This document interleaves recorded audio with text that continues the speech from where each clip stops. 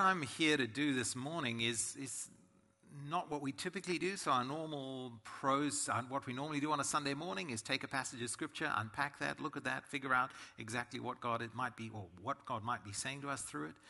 These couple of Sundays, last week and this week, though, we're taking a slightly more thematic approach, and we're looking at where do we think God might want us to go as a church? What kind of spiritual family do we want to build? Do we want to be? So I've been here 2.5 years now, and that is a drop in the bucket of the long length of time that this church has been here. We've been here 170 years. Faithfully bearing witness to Jesus, loving Jesus, worshiping Jesus, serving the community. So we're all relative newcomers. Some of us very, very recent, like this is your first Sunday. You've been part of Darling Street for 30 minutes. Some of you have been here a long time. None of us have been here 170 years. But God willing, what we're doing is building on all the wonderful ministry of the past. We want to say, okay, Lord, what might the future look like? And we've come up with two things. We want to be a church for next year, and this, if we nail these next year, who knows what 2019 will be like, right? We want to be a church to which the unchurched love coming. And we talked about that last week. And by unchurched, we mean those who, for any number of reasons, aren't deeply plugged into a local church at the moment. They can be on a spiritual journey of some sort. They can be skeptics, agnostics, wherever they are on their journey, that there is something here. There is a presence of God. There is a depth of love. There is a reality here that draws people in, and when they come, it's just wonderful. So that's what we're trying to do. And if you missed last Sunday, go online and listen. In particular, Byron shared a bit of his story, and that was pretty good. Actually, that was really good. And if you were at 5, it was even better. Let me tell you, at 5 o'clock, man, we had stories of Turkish belly dancing, complete with Byron making me act the part of the belly dancer. You can go onto my son's Snapchat story if you want videographic proof of that. That was fun, just thinking about what does it mean to be a church where just folk love coming and being part of this. And one of the most exciting things I'm seeing is every week now, and even last week, there's just more and more people starting to join new folk. Our evening service, for example, last Sunday, I don't know, there were 57 people. All these beautiful young adults, uni students and 20-somethings just turning up. Their friends are bringing them along. And that is, in a world like ours, in a city like ours, that's pretty special, and that's God. So as we do that, we also want to build a church where the churched love serving. Now, who are the churched? That'd be us. Oh, by the way, do you know, in 1662, there is a service for the churching of women. Did you know that? Does anyone know what the service for the churching of women is? Yeah, it's a service for welcoming and blessing women after childbirth as they come back into the church. Isn't that cool? So I think we need to reinstitute the services for the churching of women for Eliza and for Wendy. How cool will that be? Okay, maybe I'm the only one who thinks that's cool, but I think it could be fun. So the church is us. And what we want to be is a church where we love serving. Where we love serving God. We love serving each other. We love serving this world. And it's really important that this is the case because it's Jesus who said that we're going to be better off. We're going to be happier. We're going to find more joy when we give than when we receive. And one of the things that can happen in churches like ours is, and in our faith, when we've been at it for a while, okay, like 170 years, sometimes it might feel like that. Or, for me, I became a follower of Jesus 37 years ago. And over time, we can just lose our first love for Jesus and our love of serving. And you just get a little stale and a little bored and a little grumpy and a little just, more of the same. And I think that in the kingdom of God, it's very, very much about love and joy. That this is what God wants for us. And it's a journey we're all on. And we want to encourage each other with that. That there is nothing better in life than serving others. There's where the greatest joy is going to be. And to start to frame church and our experience of this community as a place where we have the extraordinary privilege of building into each other's lives and doing something that is really eternally significant. Isn't that cool? So that's what we're going to think about. Now, to do that, we had the Bible reading from 1 Corinthians 12. We're going to unpack that in great detail in term 1. So February, March next year, we're going to do a whole series, a whole campaign at church to help us think about our spiritual gifts, what they are, how we use them, and explore that in great detail. But today I wanted to say, if we're going to be a church that loved serving, here's what we need to do. 3 things with 2 subpoints, and a couple of subpoints of the subpoints, and a few diagrams, and some stories and some jokes, and then we'll be done. So we need to understand the journey from consumer to contributor. We need to discover how God has gifted you, and we need to organize for effectiveness and joy. Okay, that's really simple. That's how you build a church where we love serving. Understand the journey we're on, discover the gifts God has given you, and then as a church family, let's organize for effectiveness and let's organize for joy. All right, that's what we're going to do. All ready? Let's go. All of us come to church in the first instance because of what we can get.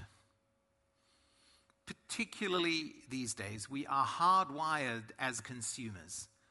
We come out, we come into this world ready to be sold to, build our identities on the brands we consume, told that life is all about us and our choices. We construct reality by our choices. So we are formed massively as consumers. And in one sense, that's always been the way. So we come to church, we come to a place like this, we come to God, and the thing that typically draws us in is what we can get. And that's not bad. Because let me tell you, you come to a church like this, you're going to get lots of great stuff, right? You are going to get a great community.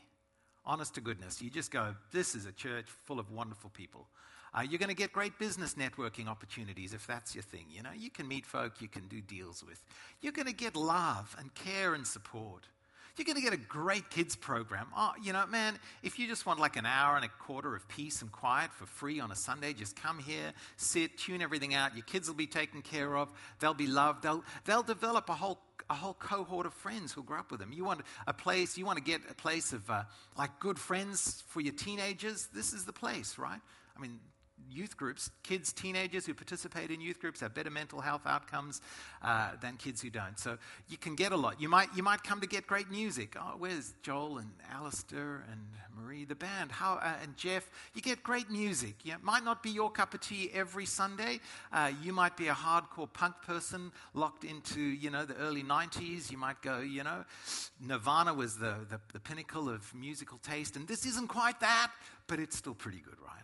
Or you might think it's not, 19th century English church music. It's not, but it's, so you might get that. You might even get some good preaching occasionally. Thanks, Byron. I do the jokes here. Thanks, mate.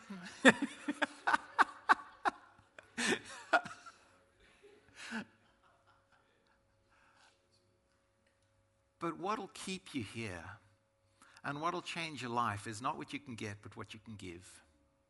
When you make that journey, which we're all on, you start here and you end up here, becoming somebody who is here, who lives to serve. You start as someone who comes to get, you come here to get, and you stay to give.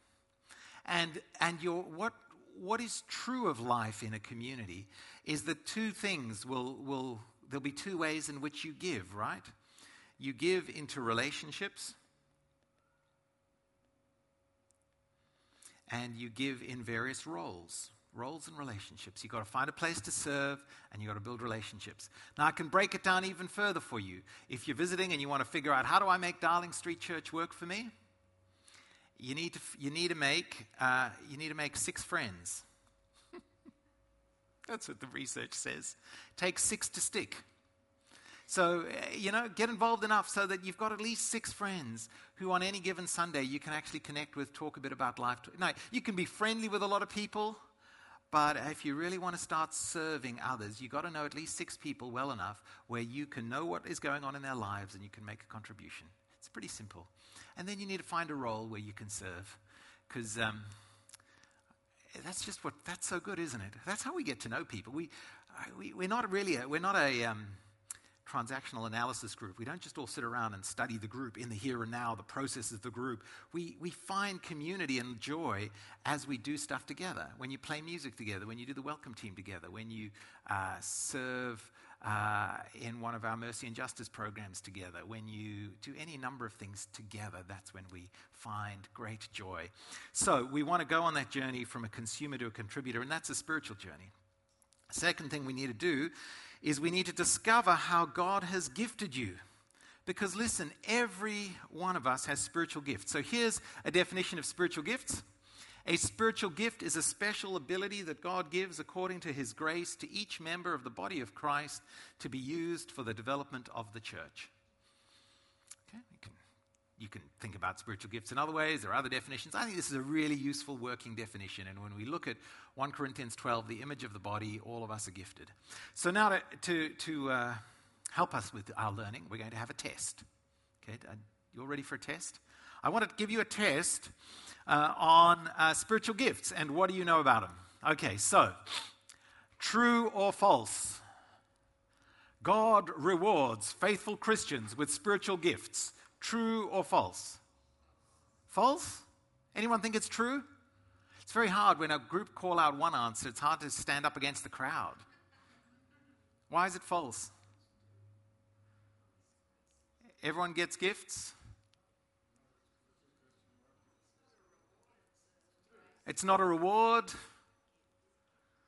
And so it's manifestly false because every Christian gets gifts, whether they're faithful or not. There's some really unfaithful Christians who are complete ratbags who are incredibly gifted, right? It's an You can't be unfaithful and a Christian. That's a profound insight. Let's think a little bit about that over morning tea. I'm really engaging, aren't I? Yeah. Don't feel brushed off at all. It's just the moustache that is too intimidating for me. My masculinity is just draining away. Most, but not all Christians have a spiritual gift. True or false? True or false? False. Okay, so that's false. That's false. Any Christian can receive any gift if only he or she desires it. False? Yeah, okay. Oh, you guys are good. You're good. This one might get you. There are always more Christians who don't have a specific gift than those who do have it. True or false?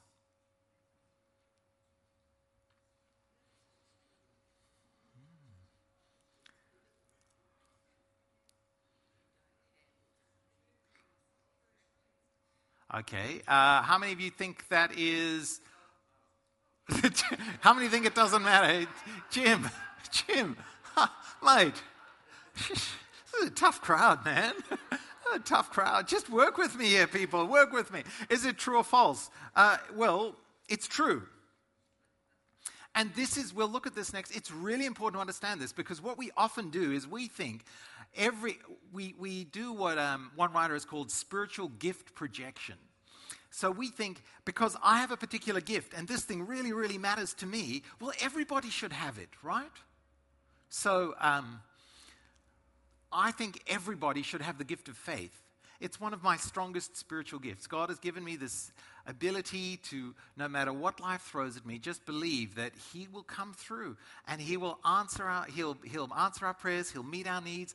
The best is always yet to come. The glass isn't half empty. It's almost overflowing. If only you could see it. And I just think everyone should have that gift. But it's not true. Everyone doesn't. It's okay. A minority will. Same with evangelism. Same with prophecy. Same with teaching. There's only ever a minority of people in the church who have any specific gift. And so if we're going to work as the body together, it becomes really important that everybody discovers the gifts that they have and are released to use those. This is a lovely one. In order to become, true or false, in order not to become one-sided, Christians should be particularly active in those areas in which they do not possess any gifts. False or true? False? Yeah, that's false. So why is it that in so many churches, anyway, you have so many people, because there's the need, we've got to fill it, you can, particularly this happens, they're all out doing kids, this happens in Sunday school. We've got this incredible pressing need for Sunday school teachers. Now, you might hate kids, you might hate teaching.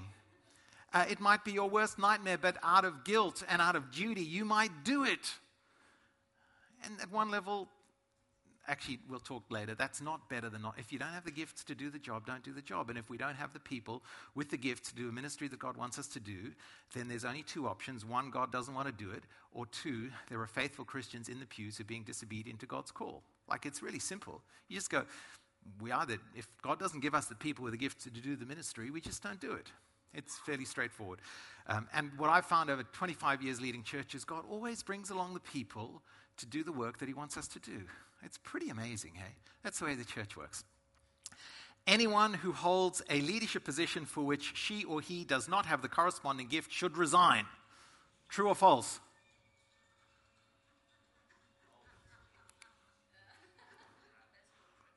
That's what?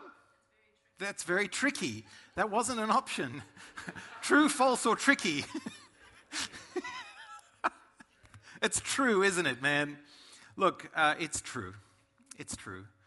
Yeah, absolutely. Like, if you put me in charge of organizing stuff, why are people laughing like that? Yeah, you should be. It's very funny. Like, I'll give you an example of how bad this is. On Thursday night, we had an IJM board meeting, and our company secretary is away on holidays. So I had the job of organizing someone to take the minutes, of organizing like dinner and the catering. It caused me more stress to organize catering for 5 people and someone to take the minutes than I would have felt if you'd asked me with half an hour's notice to stand up and do a talk in front of 1,000 people.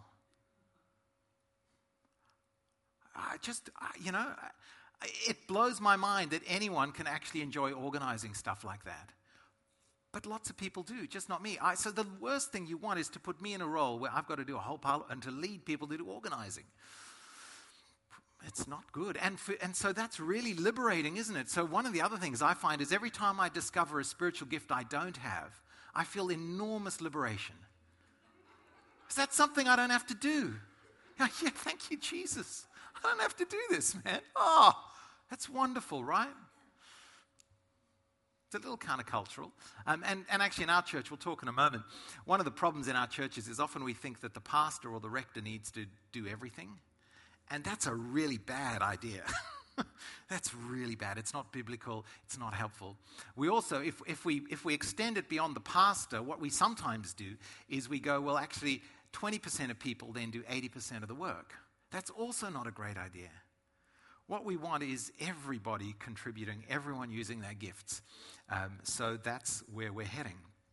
One of the things we need to do, if this is going to happen, is we've got to organize ourselves for effectiveness and for joy. Right? Now, given what I've just said about organization, you might say to me, Mark, you are the worst person here to talk to us about how to get organized.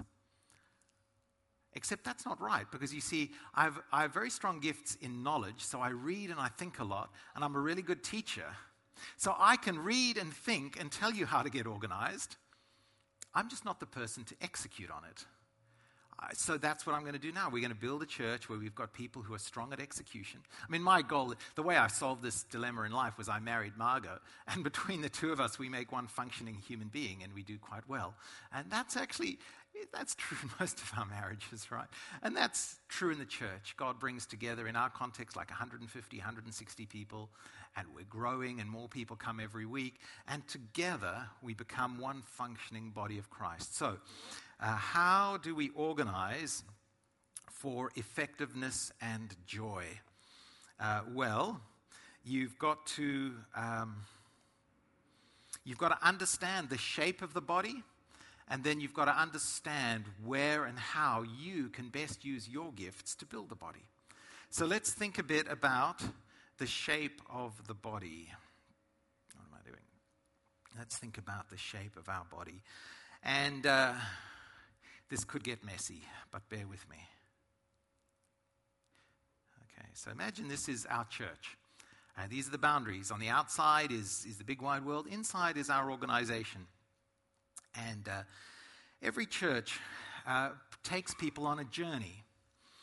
And this is the journey from a contributor, from a consumer to a contributor.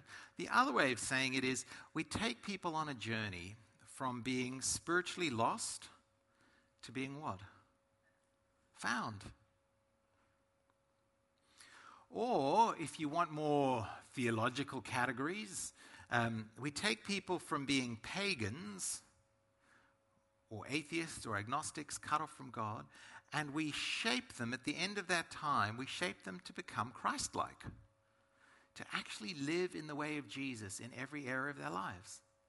C.S. Lewis said, the goal of the church is to form mini Christs. That's it. So all of us join the church, we come into the church as God does his work through each of us, building into each other's lives. We go out from the church like Jesus, right? That's the fundamental journey that each of us is on. Make sense? Now, how do we organize for that to happen effectively, and how do we find our place in that? Well, the first thing we do is we do a whole bunch of activities here in this process. And these are activities of evangelism and mercy and justice. So these are the things we do in the world that help people who are lost start to connect with the wonderfully good news of Jesus, right? So this is stuff like what? What do we do as a church to connect with folk who aren't in our church? Alpha. What else? Community outreach. So, for example, our shop front at 666, we have people in every day. The amazing work Liz and the others do, setting up that window. Every day, someone pops into that office and we have a conversation. We met Don. Don is not here. You met a Don? You met a Dan? Dan sitting over there. Yeah, not a Don. No, hey Dan, you're not Don. No, Don's about 70. He was in the racing industry and an entertainer, quite a character, but he had a stroke. And a few years ago, so he was raising money for the Stroke Foundation, and he came into the church to sell us pens and little things, so we gave him some money, and then we talked about God for the next 10 minutes and invited him to church. And that's what happens almost every day. Not with Don, but with others. So we do Alpha, we do Scripture. That's outreach. We do, the 666 stuff. Anything we do that is just aimed at meeting the needs of folk who aren't in the community, right? What do we do next? What's the next step in that process? You invite them to church. Now watch how I'm drawing this next step, right? So these are and I'm just going to public and large worship gatherings. And you'll notice that I've deliberately drawn it so that it crosses this boundary, right? Because what we see in Scripture is that people join, and this happens all the time. People come directly in here, but they also come in here, don't they? And they're coming in from our community in all kinds of ways. That's the plan. And then they cross the boundary and they're into God's kingdom. And what we do here is what things fit into this box in our church together, our church life? Sorry? Teaching? Yeah, but let's think like organizationally. What are our large public gatherings, people? This is not a complicated question. Sundays, so 9 a.m., 10 a.m., 5 p.m. Friday nights, absolutely like this. We've got 35 teenagers turning up. Wow, women on Wednesday. There's a bit of a vision brewing for WOW to become a church for women. Women who are around in the community on a Wednesday. And man, how would that, imagine if this place was full of like 150 women coming to know Jesus, worshiping Jesus, changing the city. That'd be cool, right? Like anything that's large and public, where we worship together, where we, teach and encourage each other. That's what we do there, okay? And we could do other stuff. We could do a church plant in Lilyfield, perhaps an Orange Grove public school. Oh no, that's been done. We could do, we could do other stuff. Who knows? What's the next step? What do you think the next category would be? Yeah, so then there's another box here. And I'll call that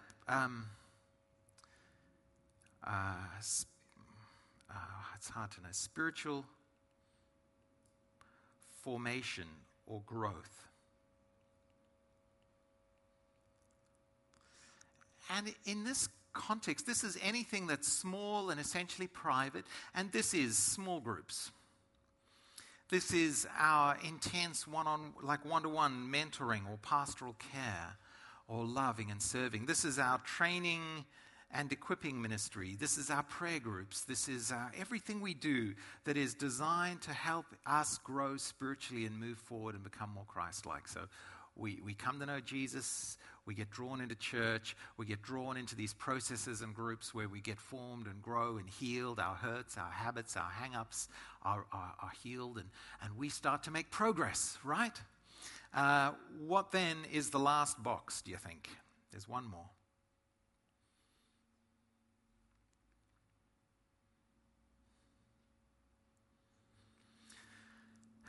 This is the box of bearing witness. So we go back out. We need to be equipped to go back out into the world, in particular to bear witness in our work and faith, to integrate what we do Monday to Saturday, and then to go back out into the world. So we come, we worship, we grow, we go. And it's really simple. Make sense? Now, you say, well, Mark, that's all really easy. Why are you taking so long to do that? I've just got to make this a little bigger. If we're going to organize for effectiveness and joy, we need to, each and every one of us, understand exactly where we fit in. So even if you're here for the first time, there's a pathway. This is what we're trying to do. There's no bait and switch here. It's just, this is our church. This is how we work. As you join, this is the expectations you can have. And then we can figure out where God has placed us to fit in. There is a box missing, though. One more. Sorry? No. But that's important. That can fit in elsewhere. I'll show you where in a moment. What's missing is there's another box down here. In one sense, this is the boring box, but a very, very, very, very significantly important box. And this is rector.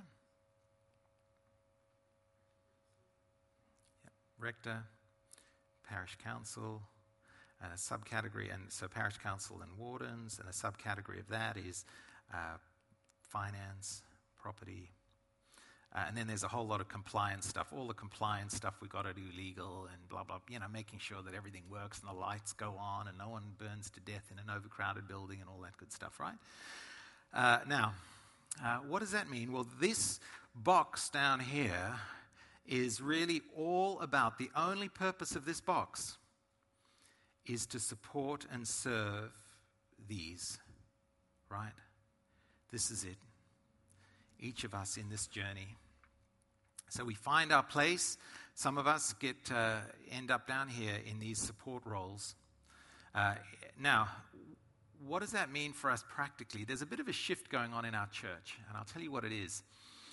We're looking to organize around this really simple model in order to build a church that can scale, because we want to grow. And you say, why do we want to grow? Why would we want to grow? Why would we want to get bigger as a church?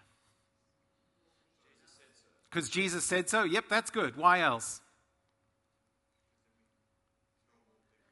Because we tell more people about Jesus, there are more people coming into the kingdom of God. There are a huge amount of unchurched. Like, we can feel like we're doing pretty well because we are, but there's like 4 million people who aren't in church this Sunday in Sydney. They should be, because it's good for them, because they need to know the love of Jesus. And the more people we get being shaped, imagine if the whole city was filled with people who actually lived like Jesus. How do we eradicate domestic violence in the city of Sydney? Well, there's a whole bunch of stuff we do, but at the heart of it, if every man in this city had the heart of Jesus towards women, there would be no domestic violence, right? How do we bring about genuine reconciliation between Indigenous Australians and us later arrivals? Well, if everyone on both sides of that divide had the heart of Jesus with the courage and the faith and the humility and the repentance of Jesus, like that could start to make some progress, right? So I just think that we want to be really, really big. Don't we? Like 4 million. Don't we? I do. Yeah, come on, 4 million. Now, obviously not at Darling Street Anglican Church. But if this is a picture of the body of Christ in the city, gosh, we want every church to be just doing its work of drawing people into the kingdom of God and shaping them to go out and change the world. So that's the vision. And what that means in terms of staff, this is where the rubber starts hitting the road. So we have some staff positions. I'm going to outline those. I'm going to highlight those now. I'm a staff position. Serving down here as well, you've got Liz, who works as our business manager, executive pastor-y type person, just making sure that all of this stuff organizes. So Liz and I together form a competent human being who can cast the vision and teach and also then execute. And we work with the parish council and the wardens, make sure that our $30 million worth of property is well managed and that our money is managed, and we raise and send the money that we need to where we need to go. What we plan to do from next year on is staff is do this, is we want to put leaders for each of these blocks or processes, steps. That's it.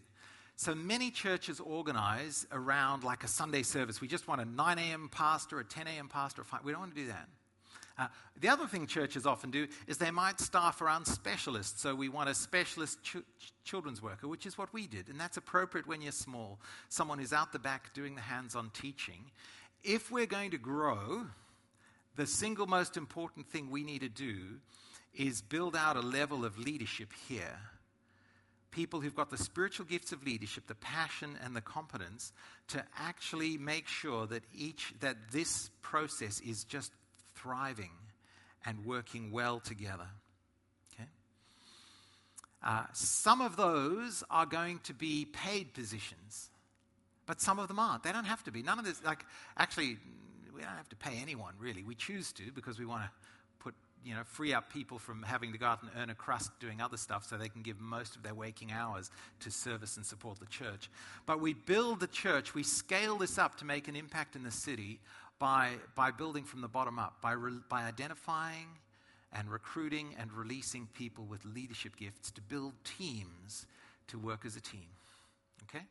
So, for next year, we've got serving here Liz. I lied. Let me change that. We've got Joe in this area, whose heart and passion is about helping people grow spiritually. And so Joe's doing that, and when she has gone through the Churching of Women service, Wendy will step back in to work with Joe to serve in that area. I will continue. You might say, well, Mark, what do you do? That's a good question. What do I do? I use my leadership gifts, my teaching gifts, my gift of faith. I cast the vision. I staff the vision, find people on staff, volunteers, lay, to come and work with me to build a team so we can execute on that.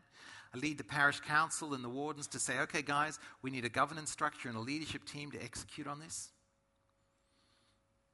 And I teach. use my teaching gifts on a Sunday and other times. And then I use my evangelism gift to spend as much time as I can talking to people who aren't yet in the kingdom. Because not everyone has that gift, but I love it. I'll talk to the dons who come in off the street. I love talking to folk who aren't yet Christians, who are skeptical and agnostic. So just let me do that stuff. That's what I've got to do as the rector. The church will work really well when I'm doing that. Don't ask me to organize stuff, because it won't work that well. Liz does that, and teams do that. What we need to do for next year, and this is not a whole comprehensive thing, but we need to find people who are passionate about this. I would love us to have a staff person, if we could allocate a staff person who could lead us to build out our mercy and justice programs, partnership with IJM and an anti-slavery coalition, partnership working with some Indigenous communities in Sydney and beyond to say, how do we really lean into Indigenous reconciliation? Scripture needs a team of people to go and teach its amazing work. And then finally, all the other good stuff we do here. We also need to find somebody or someone who will have a global view of what we do on a Sunday in our public gatherings. So I'm going to lead the teams who will make 9 o'clock, 10 o'clock, 5 o'clock fire. We've got John Batten, who's going to work here running Friday nights, and he's going to help out as a student minister. But we're looking for staff, we're looking for leaders, we're looking for people to step up. We need someone to step up here to say, what does it mean to help us integrate faith and work? So that's the vision. Next week, we're going to talk a bit more about our budget. How do we fund that? But this is the plan to build a church where we love serving. So have a think about that. Pray about that. And let's lean into that vision of church. Find your place. And let's change this city. There's room for all of us, and we all need to contribute, right? And that's very exciting, I reckon. Let's stand. I'm going to pray for us. The band's going to sing. Lord Jesus, we love you. We worship you. We thank you for the blessing of this church. Lord, you are building this church. The gates of hell will not prevail against the church. So we know, Lord, that we are on the winning team. Evil, injustice, death, disease, despair will not triumph. That you raise up the church in the city of Sydney to be lights on hilltops all around the city, to be a foretaste of heaven, to be a glimpse of the kingdom of God. And thank you that is what we are. Thank you for the privilege of being here. And now, Jesus, just light a fire in our hearts. Pour your Holy Spirit out on us, that our church will grow in effectiveness, in joy, and in hundreds and hundreds and hundreds of people in the next couple of years coming to know you, Jesus. Oh Lord, we beg you to do this, not because we deserve it, but because we just want to serve you and serve the city. Amen.